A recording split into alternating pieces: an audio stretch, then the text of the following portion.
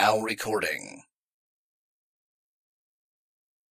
All right. Going to apologize in advance for any lower quality troiking, and by virtue of that, lower quality Yatiruing. It has definitely been a day. The light of Yatiru is slightly dimmed through the subsequent event. Oh, that makes no difference. He's still shining like a fucking lantern. It's horrible. The horrible irony. The freaking, creature from the land without light is a fucking light bulb. But also shadows, and also messy.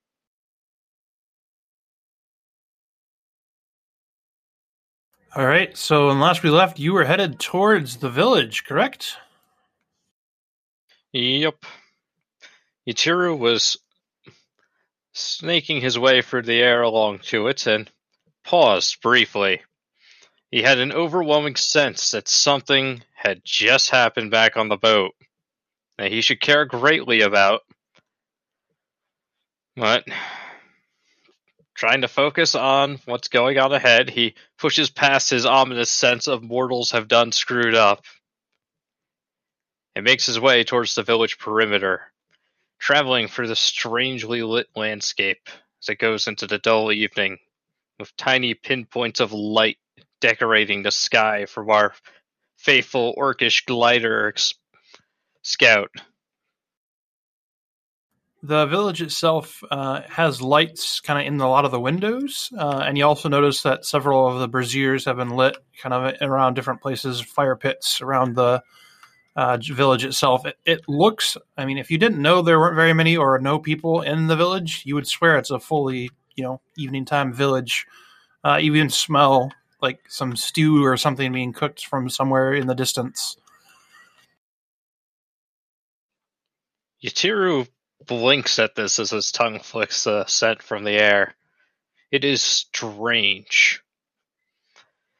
Narrowing his eyes, he presses onwards and approaches the first of the houses nearest, going just sort of gliding over its roof and then twisting around to peer to one of the windows from above and to the right where few would actually look. Inside, you see what appears to be a few of the guardians, in imitation of what you would consider human activity. They are around a table. Although they are not eating anything, there is a fully cooked meal set around the table, and they are gesticulating with their arms, although they are not actually saying anything with their mouths.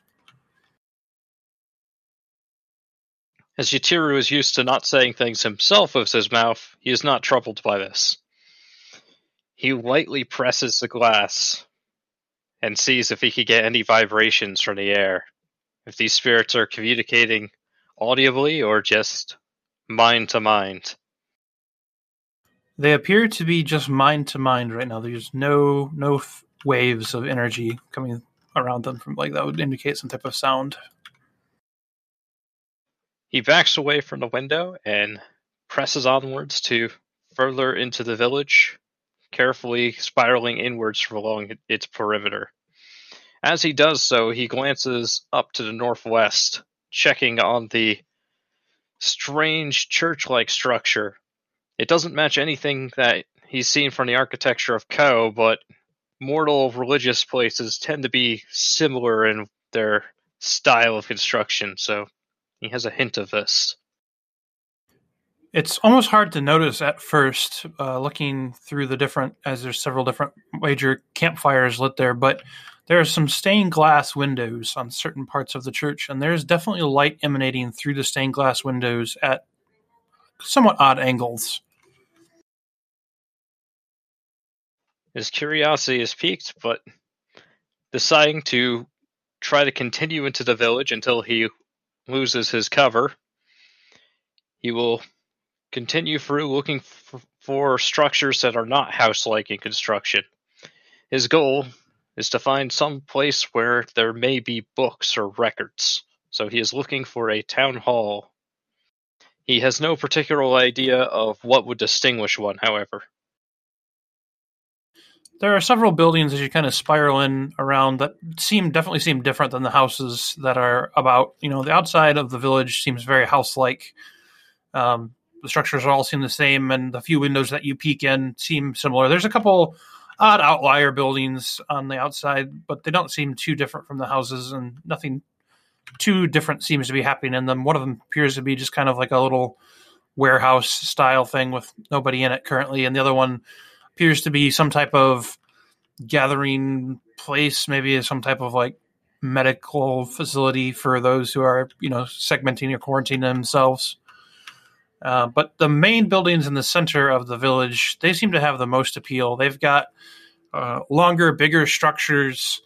There are guardians actively coming in and out of them, and you would guess that there's a big tree in the town center, and it's dead now. It probably wasn't dead even as recent as a few months ago, but the bark is almost like a blasted color, like some type of major magic. Something went off up against the tree, and now the tree is kind of glowing an iridescent blue, almost dancing colors over all of the limbs and branches. As you kind of look at it, and you realize it's probably outside the visible spectrum for most creatures or humans, but you can definitely tell that whatever it is still active on that tree. Before going anywhere near that, Itiru is actually going to twist about in a U-turn and head towards the medical hut. This would be, as he feels, entirely useless to the spirits pantomiming things, but it would be a place that he is familiar with from his trade, and he feels that if there are any records that he can get to that are not in patrolled areas, this would be it. All right. As you approach, you see that it has a couple, windows, a couple levels. It's got kind of like a peaked roof and everything. So there's a couple high windows if you want to look high in, or you could just look at ground level. There's only one entrance in, one entrance out. It's not that big of a building. You could probably fit, you're probably guessing 5 or 6 cots in there based on what you would, the size of it. How do you want to approach this? Similar to before, inspecting the windows. And I would like to do an arcane check. So I do so to see if I notice anything unusual about, emanating from the building. Okay, and if you could also give me a stealth roll on this one. What stealth? Says a light bulb.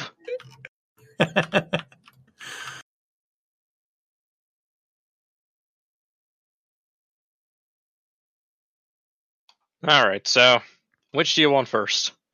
You can do your arcane first, so that's fine. Yes, I would like to learn first before blowing my cover spectacularly. I would guess it's probably average difficulty. Just do an arcane check.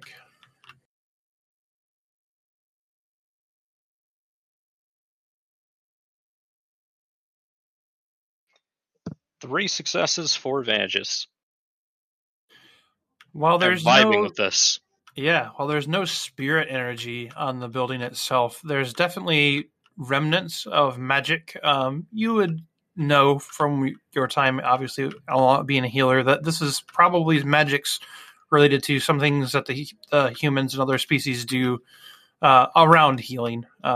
So there are some wards of cleaning and that sort of thing that attempt to prevent infections and that sort of thing from just basically basic germination prevention and that sort of thing, as well as just you would say some type of calming thing as well, some type of magic that just kind of calms the mood, soothes irritable or scared individuals, and just it doesn't destroy it, or it just kind of dampens it slightly. This is a new thing to Itiru, so with his advantages, he would like to try to learn it. Okay, yep. Yeah, it takes you some time, but you're able to kind of pick out the threads of magic, and it's very much a utility type spell where it just kind of, again, it's not destroying, it's just a basic dampening of energy.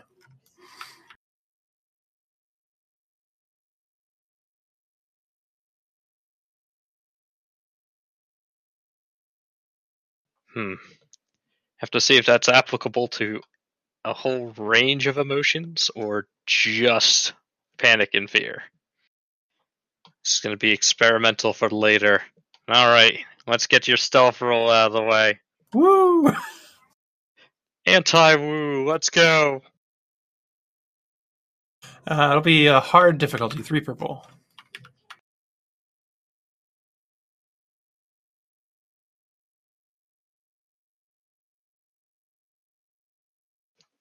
Two failures and a threat.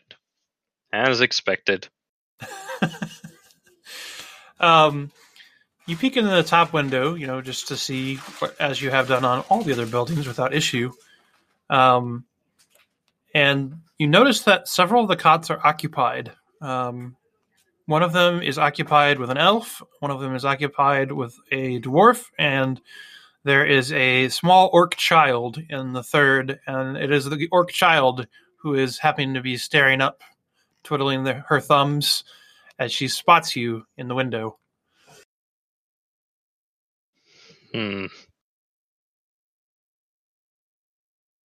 Tiru pauses for a moment. Before proceeding further, he is going to probably want to run a check on his surroundings. This is not expected. This is new. And it is information that he craves.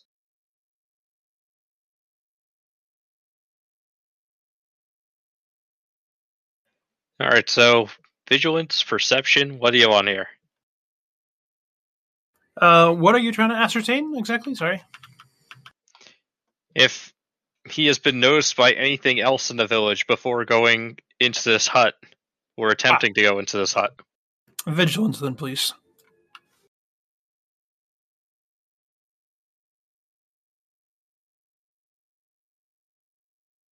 Alright.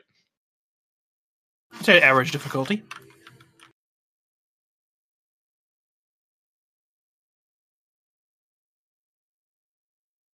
Two successes, one advantage. The eyes see.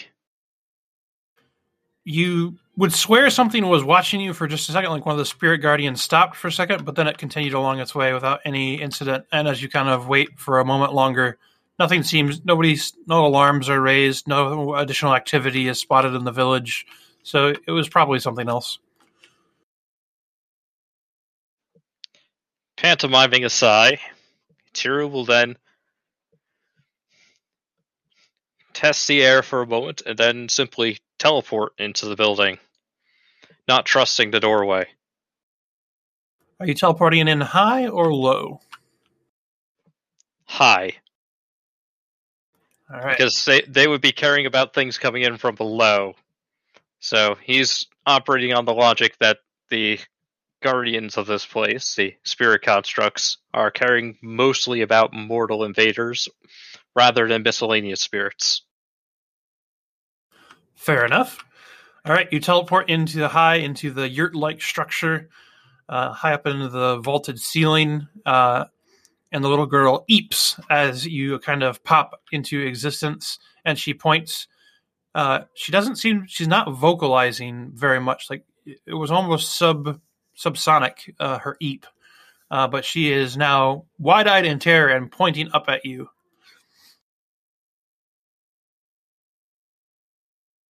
Much like with the halfling, Tiru will spiral down but keep it a fair distance away rather than getting up in her face until he is nearly level with her on the ground. His body sprawled out snake-like behind him, and he attempts to force calm upon her, using that dampened energy from before. So, I want to try actually casting that. All right. Go ahead and make me a roll of magic. Would this fall more into Arcana or Divine? Because if it's in Healer Land, it might be in Divine. I think you could learn to cast it in Divine. I think for the first couple tries, you'd probably run it in Arcana because that's how it was originally cast. Got it.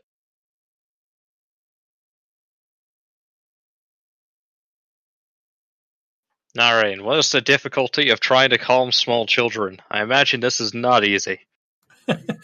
I would say it is a hard 3 purple, And I think you get a boost die because you already have the effect of the house magic in it. And I would just put a black die in there because of your threat previously. So make a nice, fun, big roll.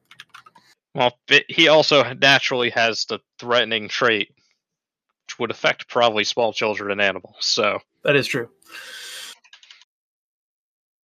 I hope you appreciate that. I only put that on his character sheet for flavor. All right, 2 successes, 0 advantages. All right. So you begin to cast the magic, and you can see it, it kind of layers upon her. She kind of her hand kind of drops from, just back to her side, and she just kind of cuddles into her blanket and kind of watches you warily. Tiro will sort of like adjust his posture to something that's more like his pantomiming impression of a friendly adult addressing a child. He's seen this from the childlike perspective, or at least sensed it from his time as a fox, but he has not witnessed it really since he has been freed from that binding. So it's not really acting, it's just an attempt. Hello. She startles once again to hear a voice from you, and then once she kind of recovers her wits, she looks over at the others two that are sleeping, and she slowly pulls out what looks like to be a glass cylinder and a tuning fork, and she puts it up to her neck and kind of vibrates it slowly around and around the glass until an approximation of the word hello comes out as she vocalizes with what she has. I'd like to do a medical check. This is an immediate, red flag right there. Yep, absolutely. Alright, so I'm going to go with just standard medicine. This is something I definitely would not have seen before, so I don't expect it to be too easy. Yeah, I'd say it's probably a hard check then, for sure.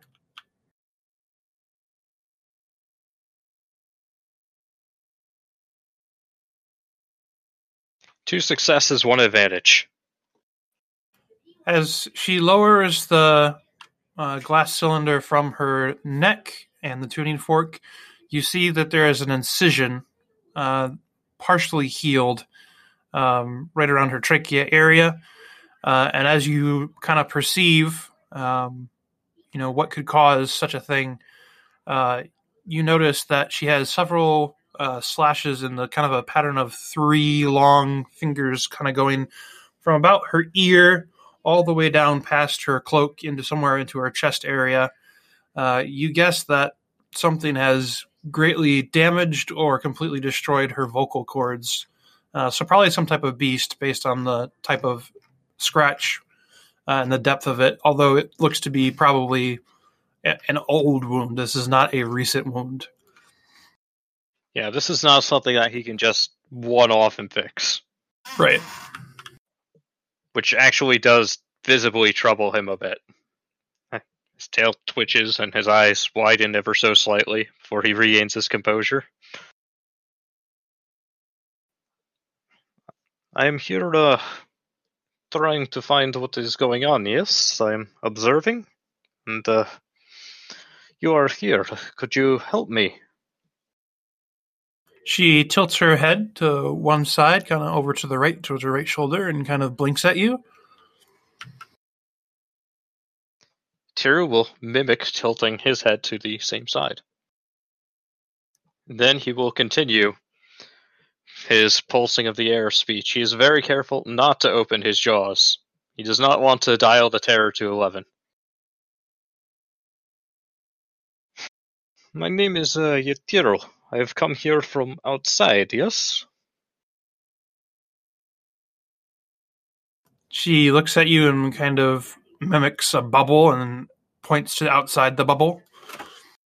Yetiro gives a nod. She stops and contemplates for a moment, and then her eyes kind of grow wide at the thought of that.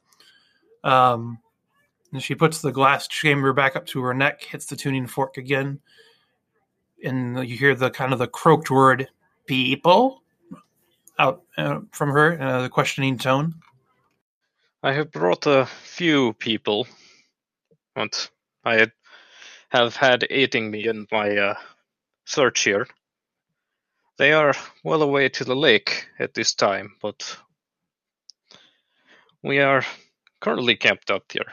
There is a boat there. It is... well, it's nice, but it leaks tree sap. It is a strange ship, yes? She shakes her head up and down like, yes, like that sounds very weird. How many of, I guess, not like them, he gestures broadly outside. How many that are not constructs left?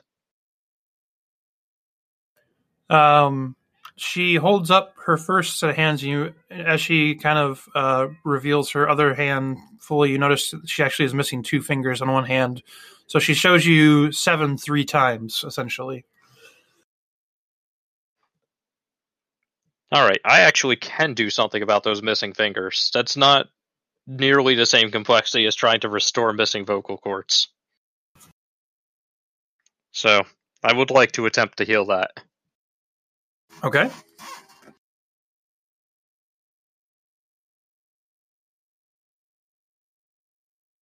Alright. Would that be on hand wave levels, or is that on roll levels? I think that's definitely roll levels. If for nothing else, then attempting to make sure she doesn't freak out as she starts sprouting new fingers. A fair point. What did you do? Nothing yet. I'm trying to give her some fingers back so she can enjoy being a child with 10 fingers again.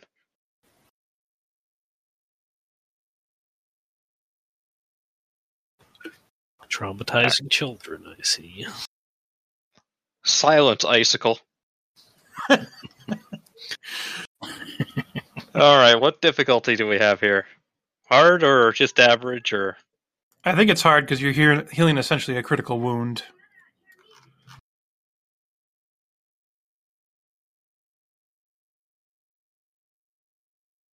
Three successes, one advantage.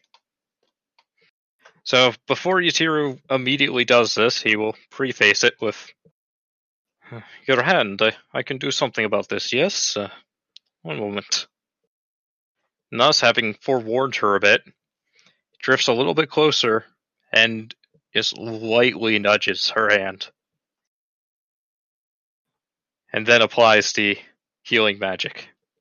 Similar to before with the man missing his leg, she would probably regain fingers of a lighter green complexion for a moment. They have not yet been exposed to the sun and adjusted. Her eyes kind of grow wide at the fingers, and then she starts testing them gingerly to see if they're real, and then you see tears start to well in her eyes. Yatiru, tilts his head and, closes his eyes in one of those kind of, anime-esque smiles. It's, the best he can do without, while keeping his chin down and mouth out of view.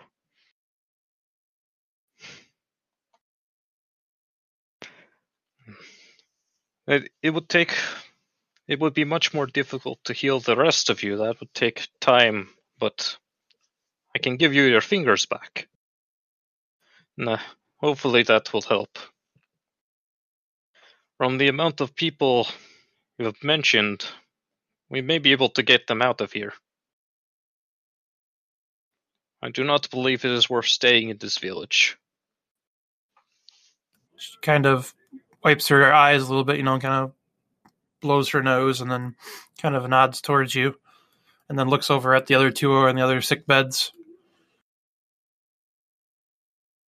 But before we can decide on getting them away, I need to know what is wrong with them, and if they are able to move.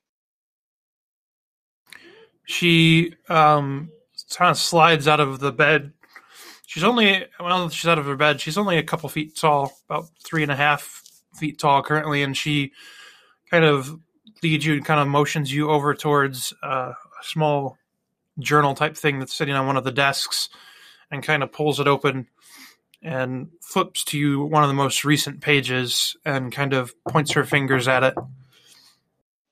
Thank you. This is what I was looking for when I came here. Let us see. It appears to be some notes written in common script that are referencing some type of weird affliction that started happening after the phasing of, they didn't know what it was, but essentially you read between the lines, and it's whatever the vortex and the planar shifts was doing. That purple barrier, whatever that was erected, seems to have almost like a severe sunburn type effect on people, but it does more than just gives you a sunburn. Like it actually like causes your breathing to become very shallow, and it's almost like going into a coma, as it were, from the exposure to that for a long period of time. Does it seem to suggest that it's tied to light being filtered through the bubble above? That's what they are opposing, yes. Recalling his own experience of leading the expedition through and encountering the horrifying slime upon the muffins, Chiru immediately accepts the implications of this. Alright. So if it is only they who are afflicted, he gestures to the others in the room, I may be able to restore them enough to move for now. But then you will have to be sneaky to get everybody out, yes? She nods her head up and down rapidly. It seems the constructs outside want to mimic the actions of everyone as it was before. This means they may also mimic the sleep, yes? She shrugs, like maybe.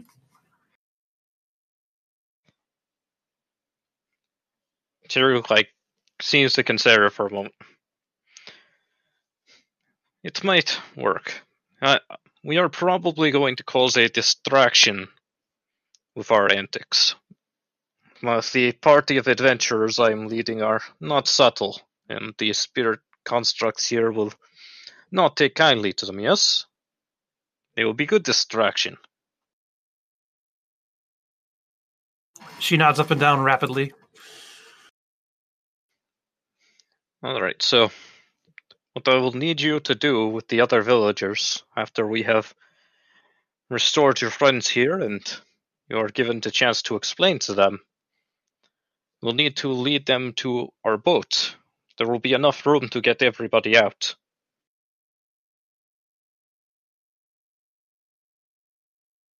She points towards the lake and kind of does a swooping motion with her hand, and then she starts flashing the 21 number again. Tiru nods. We have room for 21, yes. It won't be comfortable, but for a short time it will be possible. She nods up and down, and then she flashes 21 again, and then she kind of makes her hand look like a deep swooping motion.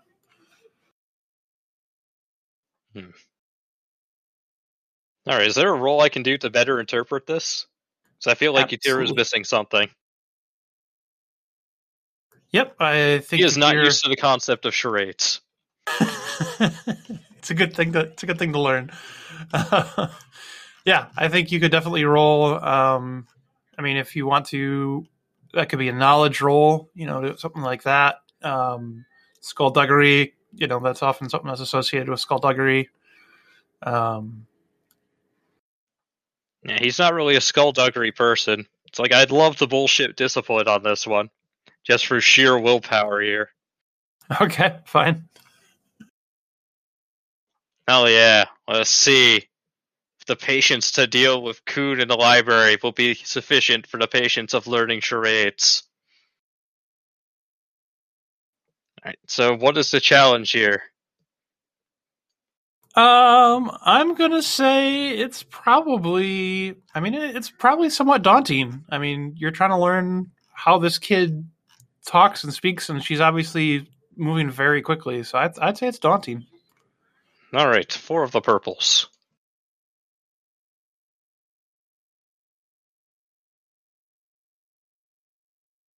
Two successes, 1 threat, and a triumph. Wow. You find out pretty quickly that she has some rudimentary form of sign language that she ascribes to, and then she also inflects it with letters to help quickly for those who don't know all of her signs. So she might start with like D for deep, and as you kind of watch her kind of repeat herself a few times, it's very obvious she has done this quite a few times. She goes D for deep, and then M for mine, and then P for people, and as she kind of mimics the different things going on, and you pretty quickly ascertain that the other people are in the mine. Alright, with his triumph, Yatiru is going to actually, communicate to her. He's going to start trying to communicate to her back in that and get her to go through the entire vocabulary so that they could at least have a semi-fluent conversation. Rather than him just dictating to her and her just trying. Yep, she's able to kind of walk you through her basic alphabet and semaphores, as it were. Tiru feels particularly self-conscious as this. He doesn't quite have the same number of digits on his claws as she does on her fingers. And missing that extra set of digits at the very end of the fingers gives him the impression that he is possibly coming across in almost like the babble of an excited child in return. But ultimately, he gets the hang of this. We will have to go into the mine to begin with. Alright. I do not know if we will be able to rescue everyone in there, but I will make sure that we try. However, you can help out the people here and yourself, which is a start, yes? She nods and tells you if you can get them up, basically, and sign. I will see what I can do about this. And with that, Yatiru will then go, gingerly take the book from her if she is still holding it, and he'll start scrolling through the pages quickly, trying to gather what information he can from it. He also looks around for signs in the area of what may have been attempted beforehand, to get a grasp of where he should be directing his healing magic to for the best effect of getting these people triaged and back on their feet. He's not looking to perform a miracle here. He has to regain his energy before continuing with the party, but if he can get them able to follow this girl and to possibly sneak all the way to the lake and past the trees on the shoreline, then it should be good. The doctor's notes are very thorough and very precise. Although towards the end, you can see the doctor was also suffering through some of the effects, and so the handwriting gets more shaky and jarring as it goes along. At first, basic things were tried, some basic ointments and that sort of thing. But once the first few people started falling into the comas, things got more desperate, and you could see the elongation of the letters and such as the attempt to scrawl becomes more difficult, and the doctor, him or herself, also started suffering from the ailments. They tried full skin creams, and they tried different sorts of teas and such to try to clear out the system. But nothing they really did seemed to work. The only glimmer of any success that they really had was basically putting somebody in a cold bath for a while, and that seemed to reinvigorate them. But that's not too surprising considering you throw somebody in cold water, and you've seen what it does to people. Yeah, Tiro can imagine, based on the antics of his companions and the ill-fated shower aboard the ship. So, he quietly pockets the book and then glances about at the figures on the beds to see if one of them may be the doctor in question. If he ever got that lucky. Neither of them appeared to wear the garb, and obviously, without the garb, it's kind of hard to know.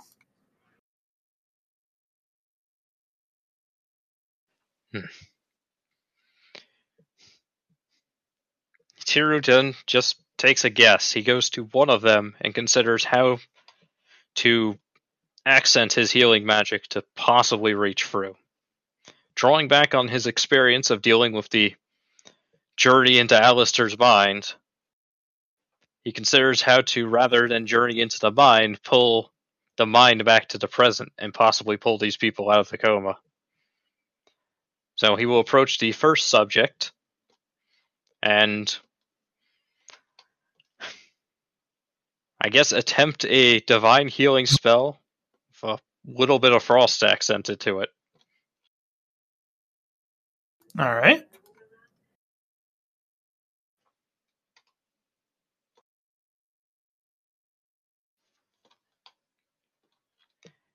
It's possible revive incapacitated would outright apply here as an effect, but I'm going to go with narrative subtlety rather than just slapping that in it. Okay. All right. So, what is our challenge here for subject Alpha? I feel like it's a daunting check. There's a lot of complexity with this, and you can get a boost die for your experience with healing Chikorg from the whatever stuff it was. All right. Before he starts, he also will turn back to the girl and ask for her help. He just needs her to hold his hand. She reaches out her hand slowly. Shiru gently takes it in a foreclaw and would like to gain a second boost die from this, from his like back-to-back synergy of being next to somebody while trying to cast. Okay. Basically, he's using her what emotional radiance he can from her to amplify his spell further. Sure. Alright, will the power of friendship overcome the power of comas? Let's find out.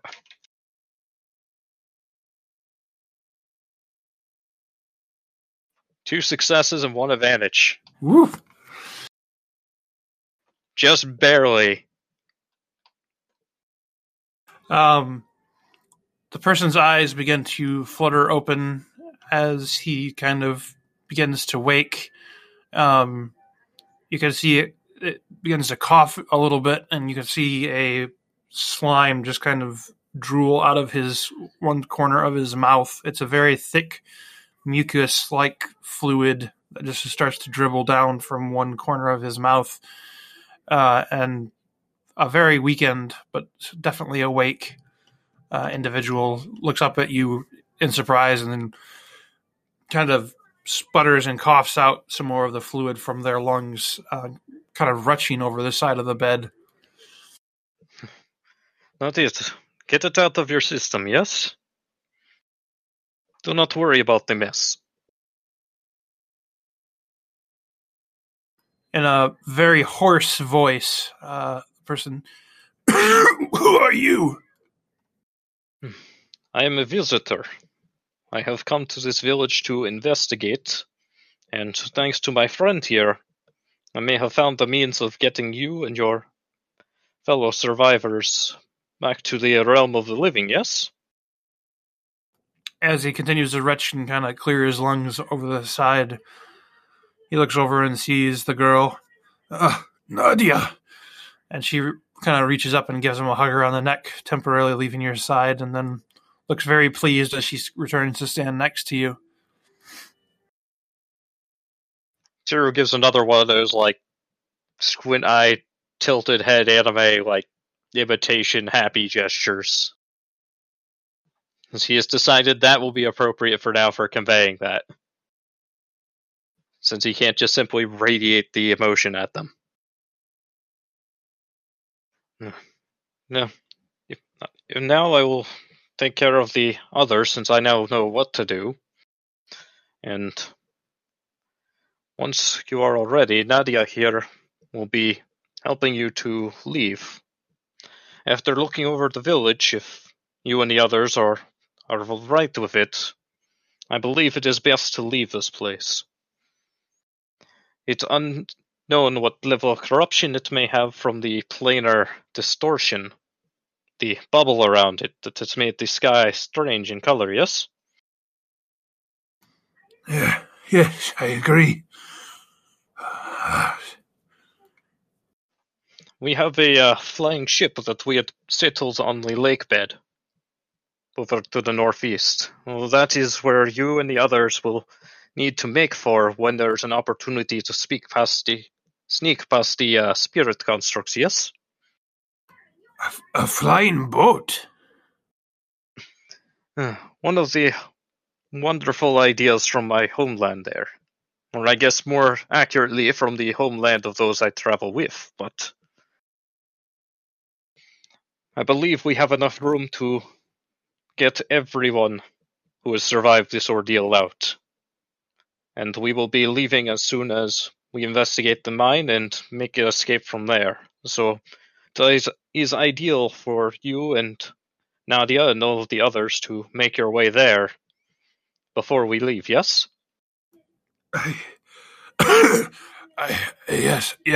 Yes. Good. Now, when you recover, I will take care of the others here and then see what can be done, for I have a few more things to check before returning to my companions.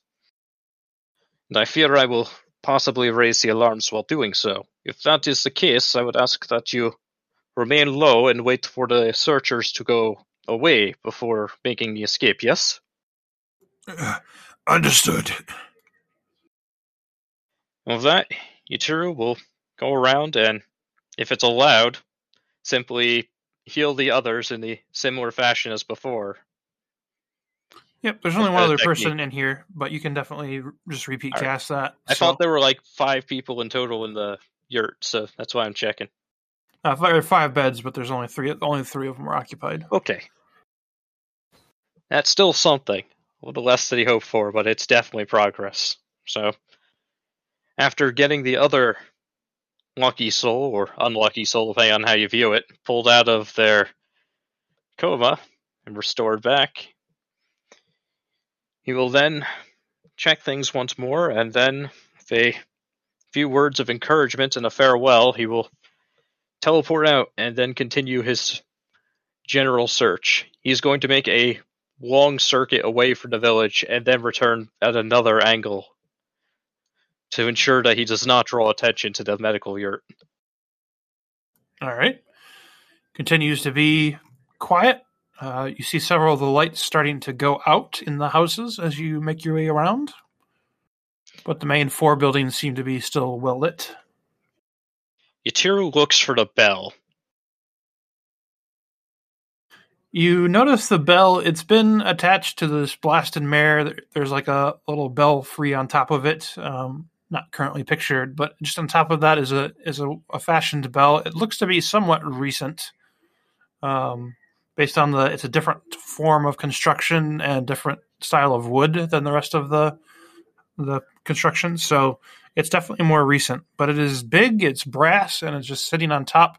And there is a guardian with a gong rope, basically just sitting next to it. Yatiru makes note of this after a slight pang of disappointment and realizing he cannot directly interfere with the bell itself.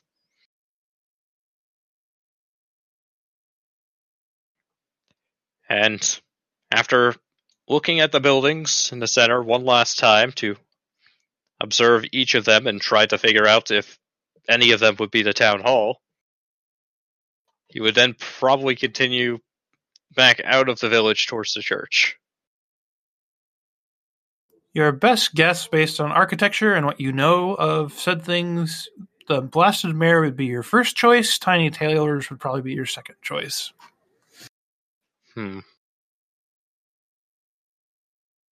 Chiru makes note of this, but decides to save it for if he alerts and has to deal with the locals in a more direct and vocal fashion. So, after seeing his intended targets, gives a little sigh at missing out on it, and then would teleport away to the perimeter and then start winding his way over to the church area, keeping a fair distance from the light of the bonfires. Alright, give me a vigilance roll, please, at average difficulty.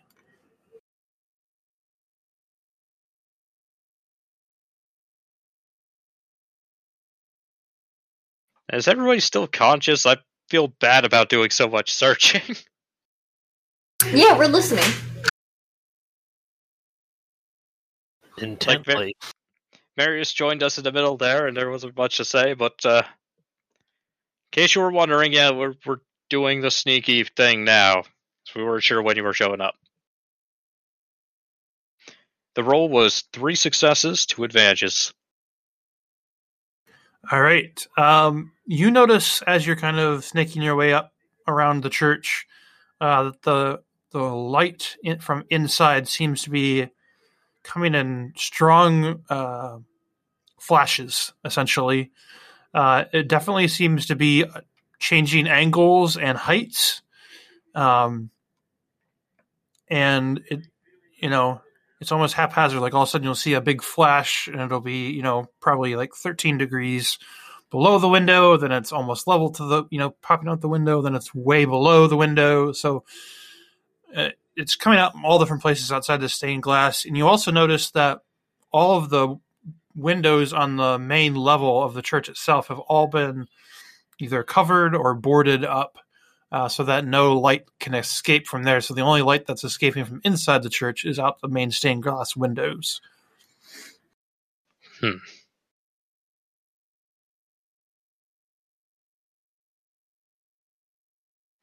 Tiru decides to chance this. He will close his eyes and use his other senses to see through, so he will avoid radiating light, at least from his head, back through there. And after checking to make sure the coast is clear, he will teleport over to the window quickly and attempt to peer through it with his senses before retreating. A incredibly strong spirit presence. As soon as you blink almost to the window, and it like locks and freezes on the other side of the glass, and just as you can sense a very powerful spirit just kind of hovering at your level on the other side, although it cannot see you or has not made any attempt to break out to see you or anything. Now, Yatiru's vision without his eyes is almost the same as seeing the world with his eyes, with the exception of missing out on the wonder of color. So, would he be able to make any details out, or is the stained glass obscuring it too much? The glass does obscure it some, but I mean, the size of the spirit, you would guess, is probably at least half the length of the church building. Like, it is a massive and powerful spirit that is currently in here. And you can also see that down towards the ground, there are a couple guardians, although they have not paid any attention to you. And then there are a lot of like overturned things inside the main hall of the church. Just all sorts of overturned benches and side alcoves and that sort of thing. You would guess the spirit has been taking somewhat of a corporeal form and like smashing into things. Alright, before Yatiru leaves, he would check to see if it feels like the spirit guardians or if it feels different.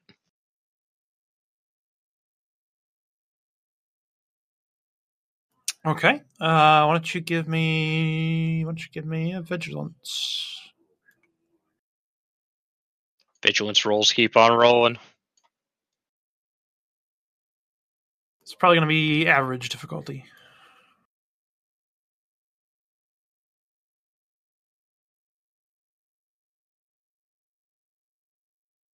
1 success, 1 advantage.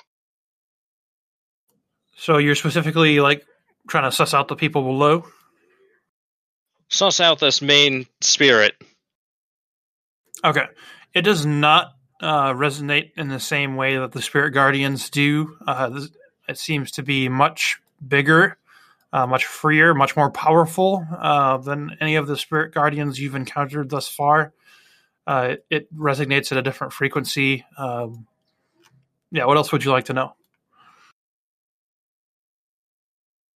I guess just simply if it's of the Raxin or not. You would not say it is of the Raxin, no. Okay, that's literally all he cares about. So he is now going to teleport back to the other side away from the bomb. And then he is going to go on to his primary mission of going towards the cave. Having exhausted his distractions. It takes you a few minutes to snake around the mountain up to find the path to the cave.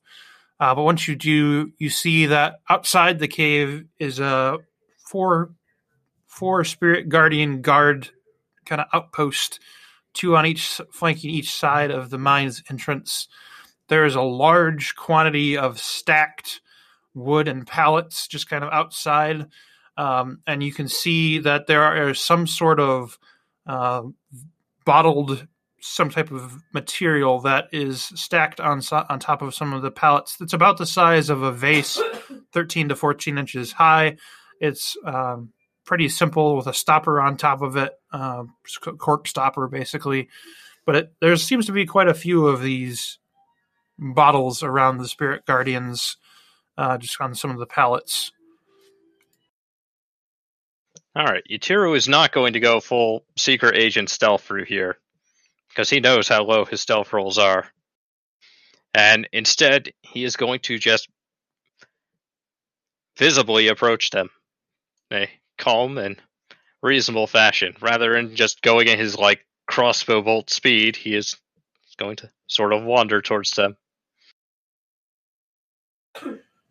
At first, they have no reaction. And then after a few moments of you approaching them, you see them cognitively switch and they start using subsonic vocalization similar to how you do. Greetings. You appear to be in need of a recharge.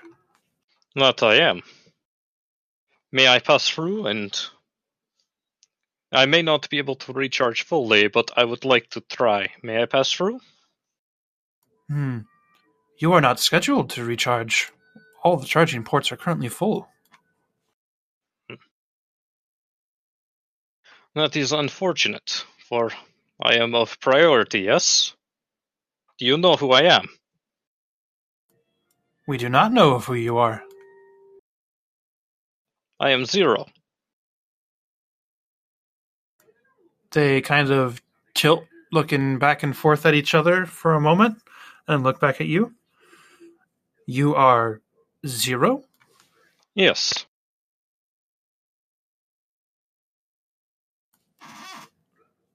And you can see that they're trying to process for a moment, and then the vocalizations come back. We are not aware of Zero. I would not imagine not. Why would you need to be aware of the original when you are aware of yourselves as the first batch, yes? What kind of role do you want to make me for this?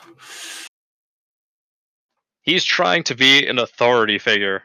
I'm going to say it's coercion. Okay. He's trying to force their will and be imperious about this. But first, he is trying to be a bit more subtle, but based on their reactions, he's probably going to dial it up to 11, so we'll see. All right. They are not aware of any Zero, obviously, as they have mentioned, so they are quite suspicious by their nature. I would say probably 2 purple and a red. Sounds fair. And he expects them to not know based on the testimony of Ferd. They are clearly compartmentalized.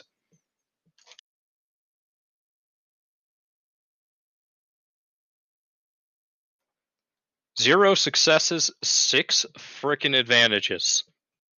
How Whoa. the hell does that even work? Alright, well, that's off into like RP Flavor Town, so take it away.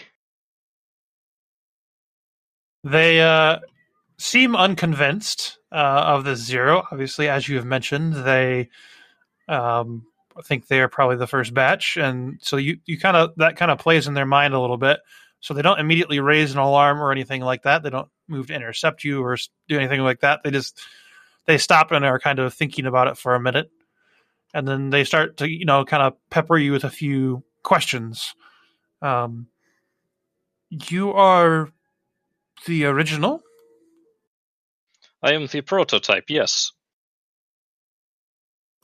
That binding does not seem like our binding. It would not be. This is the binding that snared me from the wild, yes? You were snared? Yes. I had a different existence before I was given purpose, yes? This visually disturbs a few of them. Yatiru plays on that. Surely you have not considered... How do you consider that spirit start, yes? Where we come from? Of course, it is a question that many spirits ask themselves. But if you think about how long you have been serving, what about the time between before then and the beginning of time, yes? Yes. It is a long interval to be, yes? Yes. And like myself, you all are from that interval. They kind of, a couple of them kind of shake their heads a little bit. Some, yes. Some are newer. Yatiru nods. I understand. I am abyssal. I am original, yes? Of darkness. Before the lights, yes? This is new. That's why I was selected to be a prototype, yes? Does it make sense? It makes some sense. Which master do you serve? My service has... It depends on how you go about this. Let me ask you this question. Would you consider yourselves as serving your initial creators? Or would you consider yourselves as serving only Alistair, yes? Yes, our goal is to serve Alistair now. Would your service be considered entirely changed, or do you still have loyalty to the original, yes? No? His orders were complete. Serve Alistair. So serve Alistair completely we will. I see. In my current task, I also serve Alistair, but I serve to observe, yes? Not to take, not to interfere. To observe, to know. For it is not just Alistair, but I must also serve the originals, yes? This must place great strain on you. It does. And only a spirit as powerful as myself, who you see as needing a recharge, can handle strain like that, yes? This would make sense. And so I ask you, as prototype, as Zero, as like you, to allow me to go in there to see these charging ports that you have offered of me, and to make sure all is well in the mine, yes? They look back and forth at each other for a moment, and then, in a somewhat compromising manner, or a compromising attitude, one of them steps forward. I shall summon one for you, and they will make the decision. But for now, our interests may not yet be aligned. That is understandable. It is difficult for any interests to truly be aligned, yes? We are all arcs of interest, and where we intersect, that is our purpose. That is our mission, and that is our unity, yes? Yes, that is well put. And one of them kind of turns and starts heading and floating into the mine. The other three continue to stand guard outside.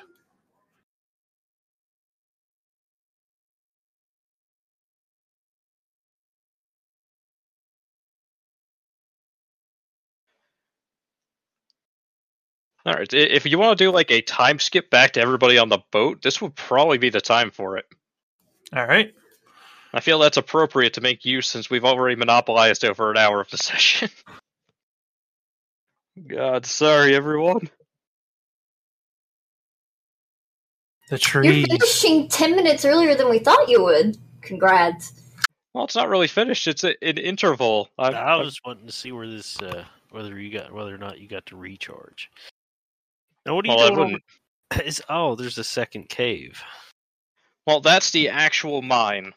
That's where our objective is.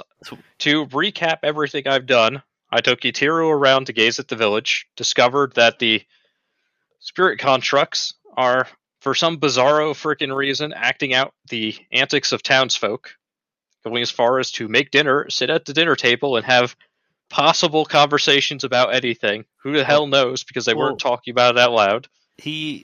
I'm pretty sure Alistair enslaved the townsfolk into his constructs, and they're just lingering side effects of their lost souls. Trying to continue on. Except spirits don't have souls. You pointed this out yourself. All right, now you hurt my feelings with it. It was real. Just because Chukork doesn't believe they don't have souls doesn't,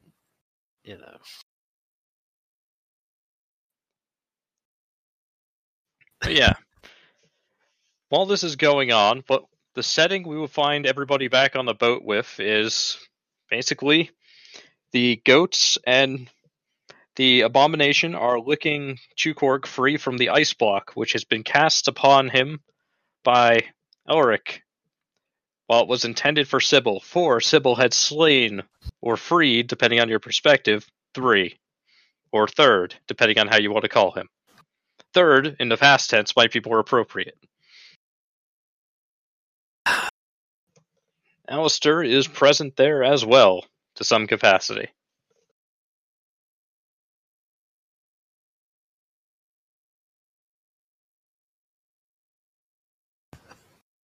Well, how'd that argument end? It was still ongoing. So, Ash, Marius, are you here? I'm here.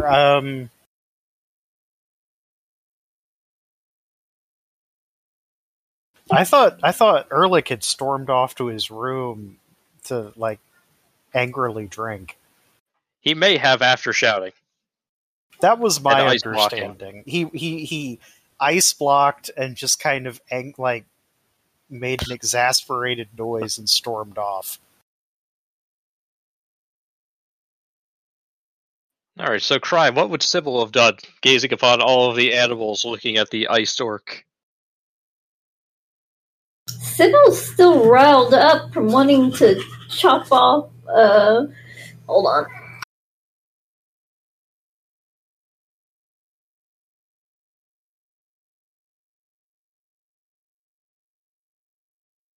Chop off Chukor's head. Yeah, what did Chukor do? Yeah, I didn't do anything.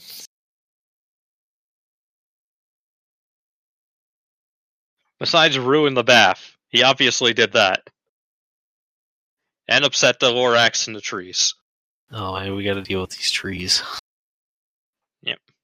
Which you'll probably need Marius back for. Come on, resurface. Is Marius even there? Yeah. Maybe. We might be on speaker. We might be muted.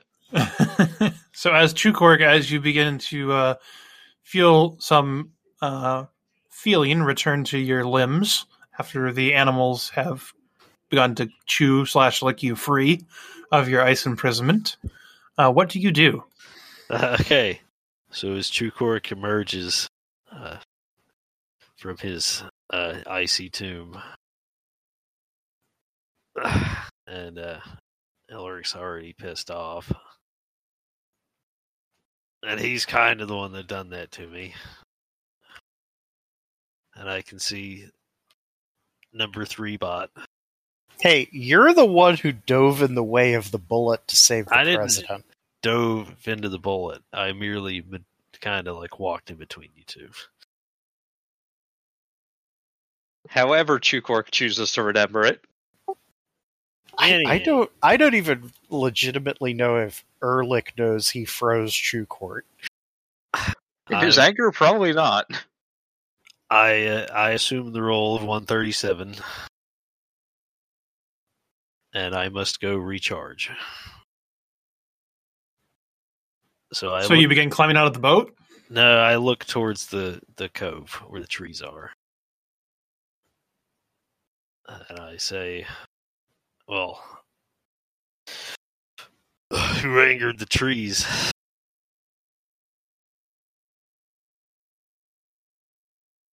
So I think back left on deck would be usable. So you hear Chukorg make this declarative statement or question.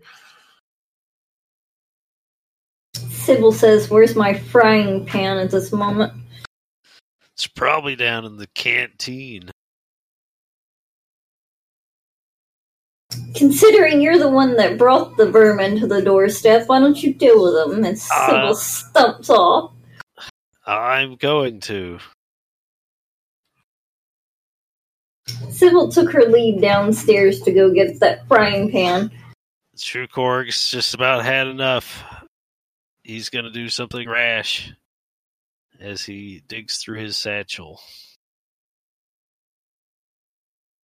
What are you looking for within your satchel? I'm looking. I'm reading what I got. Damn. It's like digging through a purse. I know, I'm trying to think. Chukork draws out his wand of detect super secret doors. It's still got, 2 charges left? Yeah. And begins to cast a curse upon the trees. Okay. Which is probably...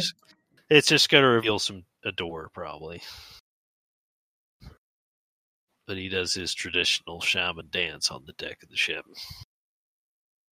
The trees, sensing the magic, part slightly, so now there's a slight opening, and you can see the bigger spirit just kind of in the middle of it. So congratulations, you've opened the trees up a little bit.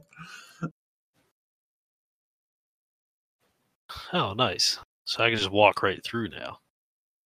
Yeah, right to the big one. Okay. I'd like to do that. So you're getting off the boat? Yeah. Well, I'm going to go talk to him. Chukork says to no one, because the deck is empty. Well, the goats acknowledge it. I know, I was talking to the animals. So Chukork climbs off the side of the ship and begins approaching the trees. Does Elric hear the splash from his cabin? He hears a splash, so he opens the window to his cabin and looks out.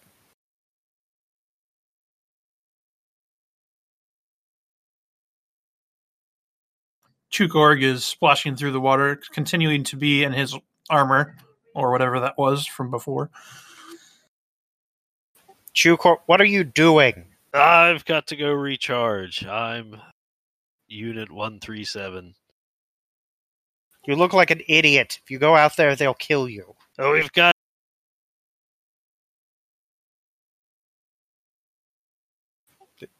Was that his response?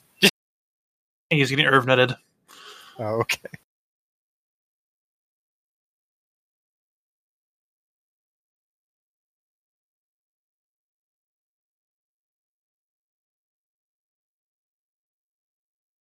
Irv has disconnected.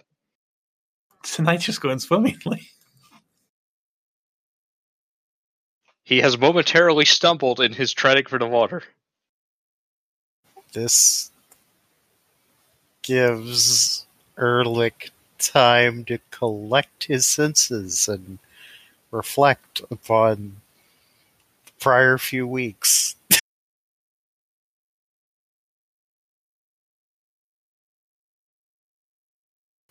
Is Marius back? I said, I don't really know where to go from here. I guess step one is you could go after him to impede his progress or aid his progress. Step two is you could check for someone else on the ship to tell to go after him or deal with things. You may or may not be familiar with Nell Reese being able to manipulate water, for example, and thus being able to do something about the Chukorg in the water. Wait a minute. There's another option here. Ehrlich Drinking? That's another option. But there's another option that solves the Chukorg situation. Ehrlich would lift his staff and point it at Chukorg's feet and attempt to freeze the water so that he can't continue to go blunder his way into a stupid situation. Excellent. So heavy and laden down is Chukorg underneath his new armor that freezing the water is a trivial act, and freezing him into place just as easy. Now, Ehrlich would return to drinking. Let's check in with Sybil then. Sybil's made her way down to the kitchen, collected said frying pan, and has started making me a meal.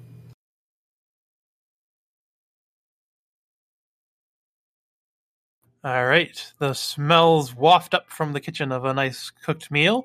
Chukorg, are you back? Yeah, I'm back. Can you hear me? What I miss? Yes. You missed Ehrlich. You want to go ahead and explain it to Ash? Ehrlich would start to hear Chukorg's dismissive, grunting answer, and just with the most casual, frustrated disregard, he would throw out a hand with ice curling around his wrist as he did, and suddenly the water beneath Chukorg would just become a block of ice, locking his armor in place and locking him there with it. Can I still talk? Of course. The Chukorg yells. The shutter to Ehrlich's room clangs closed with an audible "Come to me, my minions, and free me once again," Chukorg bellows. Can this be a leadership role? Sure. Hold up, I gotta get back in the game. I want to see if the leadership of the animals comes into play, so yeah. Man, is that that's not the skill you use to boss animals around, is it?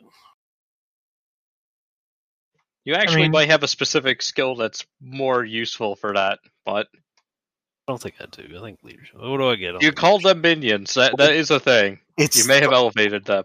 It's 3 yellow. I laid it out for you. Oh, nice. I just checked them in the trash. The only thing it would be leadership or charm, maybe, I think. What am I rolling against?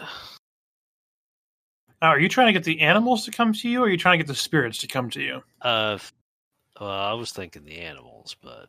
Okay, all right. I feel like that should ultimately be dependent on his success of his role for who actually comes to aid him. If I gamble the red, could I get the spirits? Yep. Would the spirits be able to get you out of ice? They don't have tongues. They have branches. We're rolling big. That looks good, but I can't tell. 1 success, 2 advantages, so yeah. Oh, damn. Your gamble may have paid off. The trees begin to slowly move forward. You see some of the animals kind of bleeding over the side. None of the goats want to try to jump off the boat. It's too high. They know they'll hurt themselves. So, but you see the trees slowly start to advance into the water with the big spirit kind of behind them. And you see one of the long roots of one of them, just of the trees, starts wrapping around the cube of ice that Ehrlich has kind of frozen into the water. And then almost effortlessly, you feel it tighten, and the ice just snaps, and you hear the clinking of the ice breaking into lots of pieces around you. Chukor brushes the ice off and says, "Hello."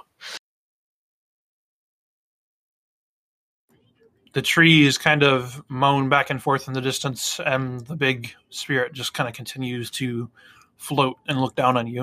All right.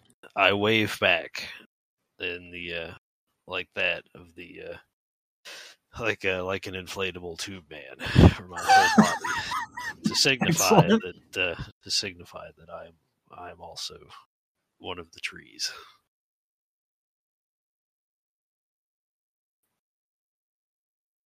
They continue to watch you with interest. So, what are you all protecting here?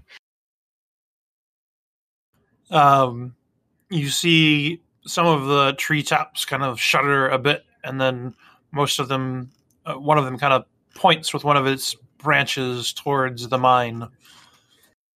Which mine? The mine behind them, or the mine towards where Yutiro is right now? Oh. So Chukur looks back. What's back there?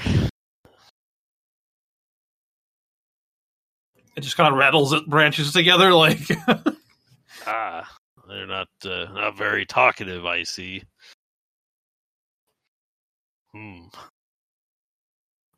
Elric! Chukork yells. Or like the noise makes him spill his wine off of his cup as he's trying to pour. And he kind of like ambles over to the window and like knocks it open, looking to where the ice block had been, and then up to Chukort, just completely flabbergasted. How did you get free? Oh, the trees did it. I need you to come talk to them for me.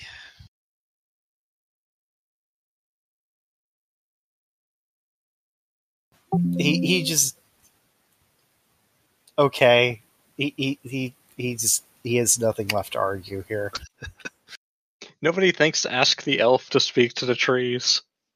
No. Obviously a dwarf is the one to ask. Ehrlich would take his time. He would get his stick. He would get his dog.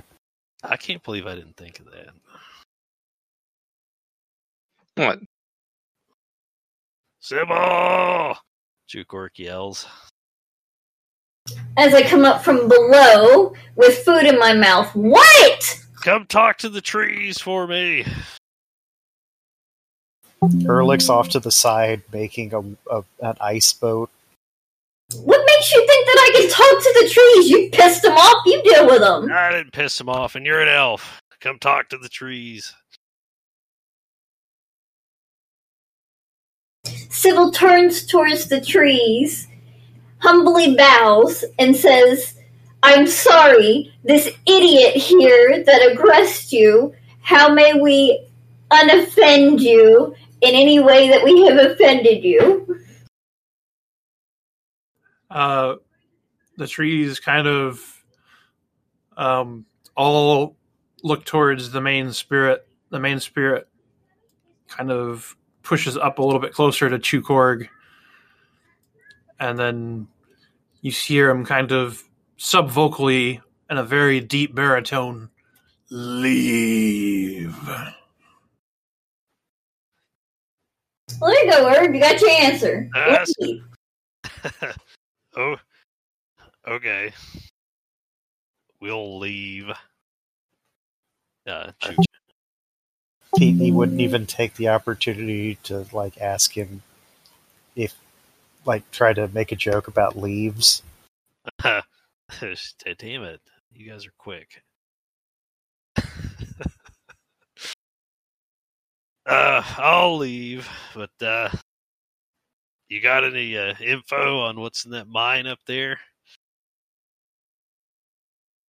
Nothing that concerns you, spirit killer. Spirit dealer? What does that mean? It means you've offended them, so you need to keep your mouth shut. I'll have you know, my best friend is a spirit. You show awful interesting forms of friendship if you go around killing other spirits. I didn't kill a single one of them. No? Correct. So you say the trees lie. No, they're probably right. So you admit it. I'm not going to admit it either, but I'm not going to doubt them. This actually would be a good point for somebody to step in. Somebody with knowledge of spirits from reading a forbidden book by a certain family of rich people. Well, Ehrlich's got to make sure that his ice boat is, water safe. And fancy and dwarven. Yeah. I don't recall killing anyone. Did we? We released them from their imprisonment. You have removed the spirit from its construct. You have damaged another. Your boat brings death and destruction. Ehrlich would come puttering over about this time using a wood stave to kind of paddle through the water. True Cork says, "Shit, he's got me there." The spirit constructs bind them here. They all successfully return to their home plane. The death is false. So you simply wish to break the orders of Master Alistair. No, we are here with your Master Alistair. His orders were complete and clear. That is all well and good. However, if you are so concerned about your fellow compatriots, then you must understand that we also, with your Master Alistair, have objectives we need to perform here. What objectives you have or have not affect me none. My orders are clear. It affects you as much as you have concern about your fellow spiritual entities. Is this not true? If you leave, then no further action need be taken. You're hedging. It's foolish to hedge. Which do you have greater concern for? Your compatriots that you've been here for some untold amount of time with, or for the orders of someone who can't even remember what they told you?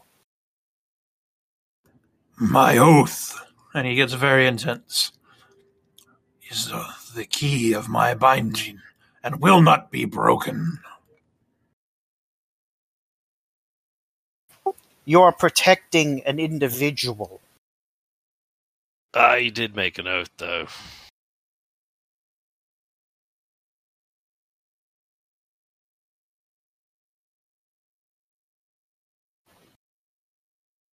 Regardless of what my orders are, they are my orders, and they have been sworn to my binding. He was given orders, Elric. Yes, thank you, True Court. He's got a point, Elric.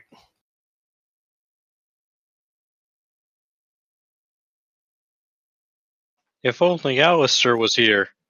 Damn. Should we wait on him? Oh, kind of at an impasse. I mean, Ehrlich doesn't exactly want to start mowing these people down. Yeah, I don't want to piss the trees off. You're making a pretty good point. Yeah, I mean, there's nothing we can really do about it. We could be the bad guys like we usually do. Yeah, We are the bad guys here. At this point, I'm I have struck out on attempting to convince people to stop being stupid. What? He's following orders. You can't fault him for that. Well, you could always ask for the details of his oath. We've tried that like 3 times, and the answer is, we will lie to you, and Yeah, no. We're shitbags. Well, Don't trust There that. is a distinction here. This guy is not bound in the same fashion, or may not be bound in the same fashion. He's clearly not one of the spirit constructs constructed by the ye olde original douche waffles.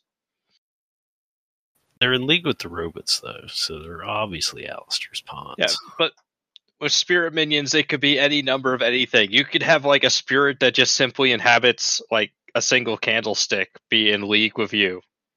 Yeah, Irv, this is the difference between like one of the nameless henchmen and one of the henchmen played by a character actor that actually has like 2 lines of dialogue. Yeah, like, the famous guy from all those kung fu movies. That henchman, the one who henched the most. Okay, Ehrlich would do that then. He would kind of like, he's flustered and annoyed as a dwarf can be. Can you at least provide us with some insight as to what your orders are? You seem to have at least some cognitive ability. Can you use it? Give me a roll, please. Social of your choice. I'm gonna go with coercion. By the power of disgruntled old mad waving stick.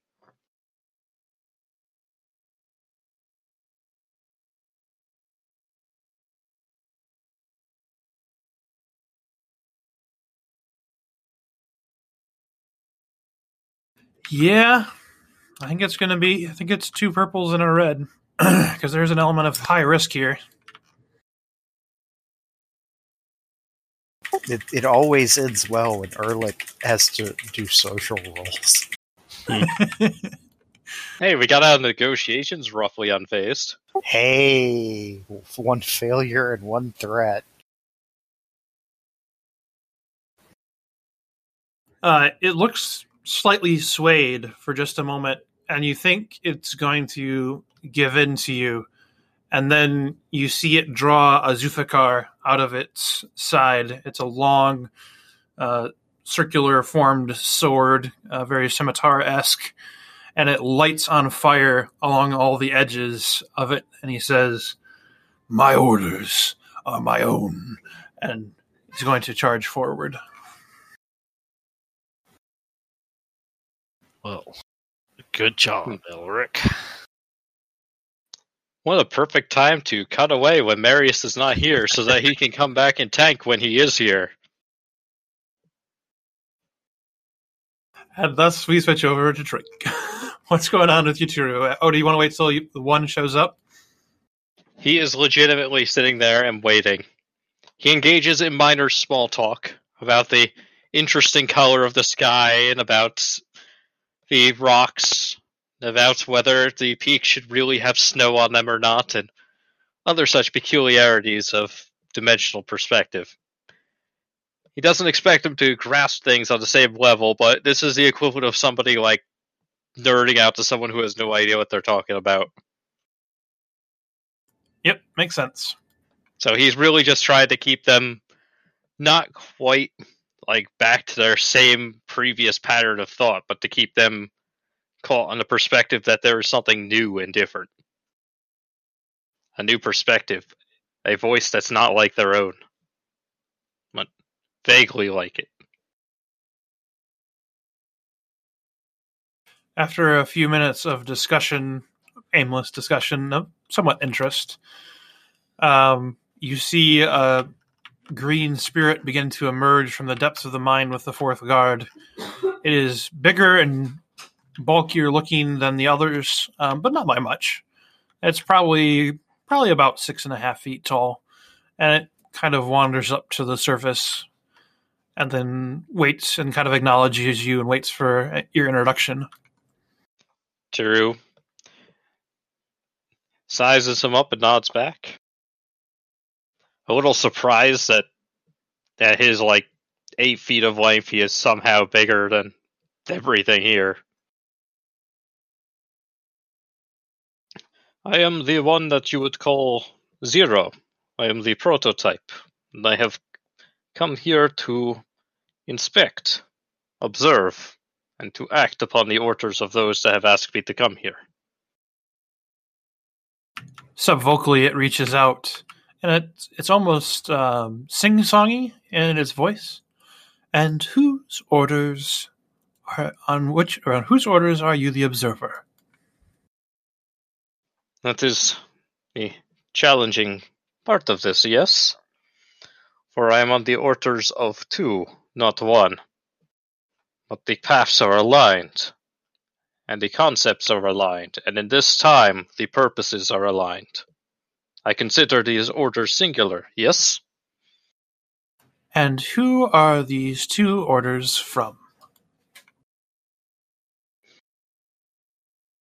The first, and more recent, is from Alistair himself, your lord, yes? It inclines its head. Tiru inclines his head in return. The second, the older, is from the one of the old ones. The original spirits of who drew power and gained power, yes? And which one of those is it? The storyteller, of course. May her name never be spoken aloud. And you can see it kind of rocks back and forth on its base a bit as it considers. You are free to observe anywhere outside of the mine, but the mine has significant interest to Lord Alistair. If charging is required, a port will be made available for you outside the mine. Tiru shakes his head. My orders were to investigate within the mine, to make sure everything is assured. Yes, but as there may at some point be a conflict of interest between your original orders, your most recent orders, and the orders that were given to us, I cannot permit you entry. You understand the possible conundrums that you may face, do you not? I understand the possibilities, yes, but I also understand that the orders you have been given by Lord Alistair may be of logical fault. I would like to explore this with you and confirm before we press onwards and before I report back to him, yes? You may ask your question. There may be multiple, but I will start with the most pertinent one. Are you aware that you have been given orders that are self-consuming, that cannot be resolved and cannot be expanded upon? You have been placed into a dead end, yes? We are aware. And this is of concern. You cannot continue to serve if you are stuck. The needs of Lord Alistair will shift, and if you cannot address those needs, how can you serve? I understand the logical fallacy you are attempting to portray. However, our service and that in which we protect for Lord Alistair will not change.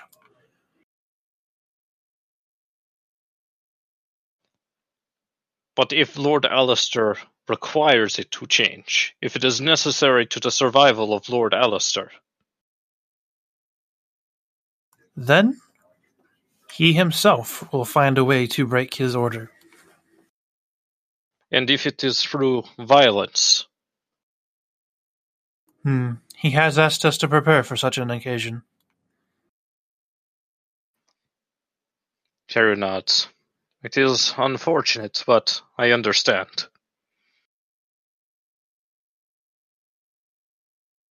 The storyteller had originally asked me to maximize the mortal lives.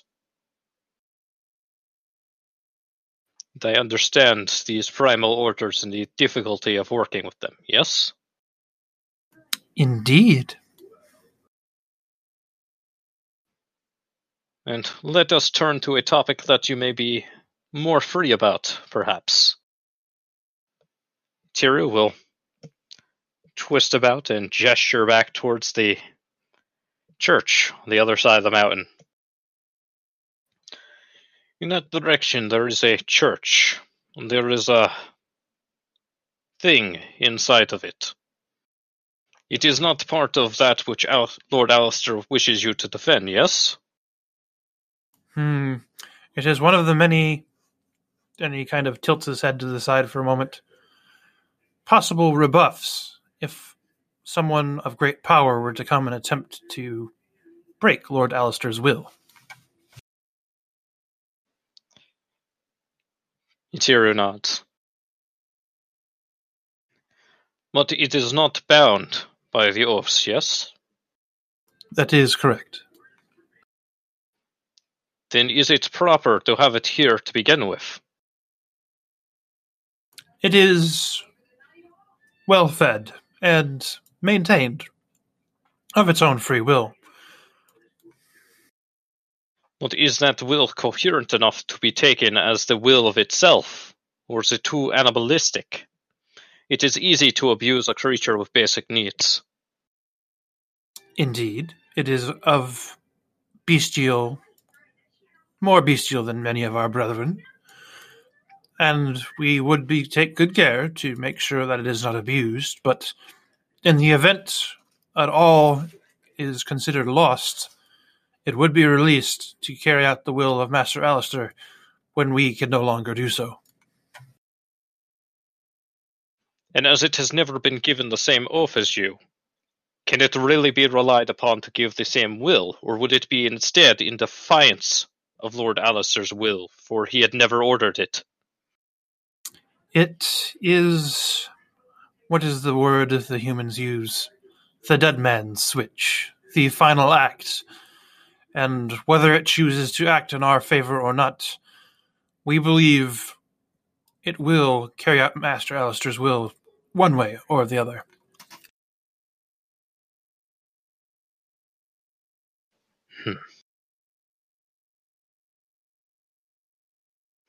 I question this, but at the same time, it is not for us to decide, it is for us to witness, yes? Yes, we have had to make several choices based on Master Alistair's orders that may or may not be exactly what was intended, but in order to carry out his orders to the letter, they must be accomplished. I see. And so, I suppose I shall conclude this line of questioning before we perhaps part ways for the last time in amiable terms for some time.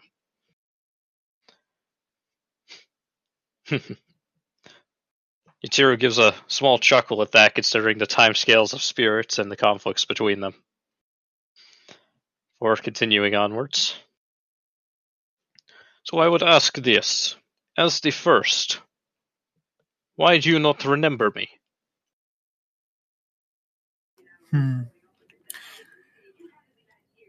It is a question which I am asking myself very thoroughly right this moment.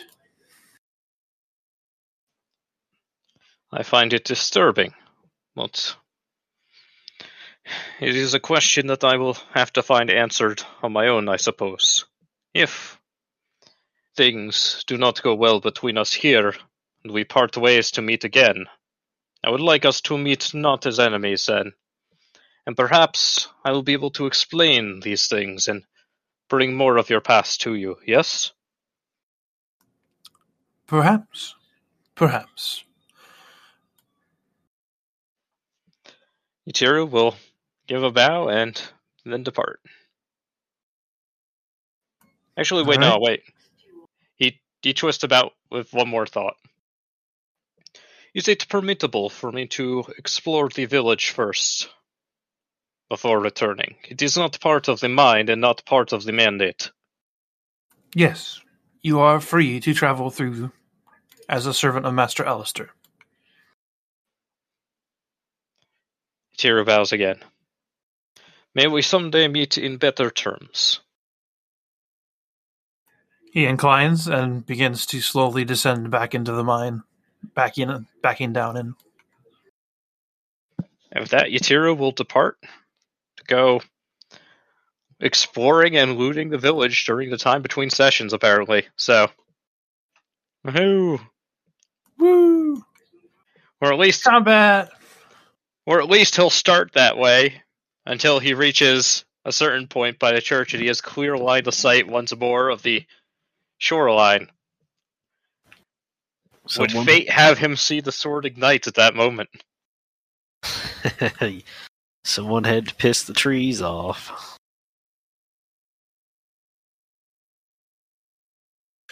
Yeah, who was that?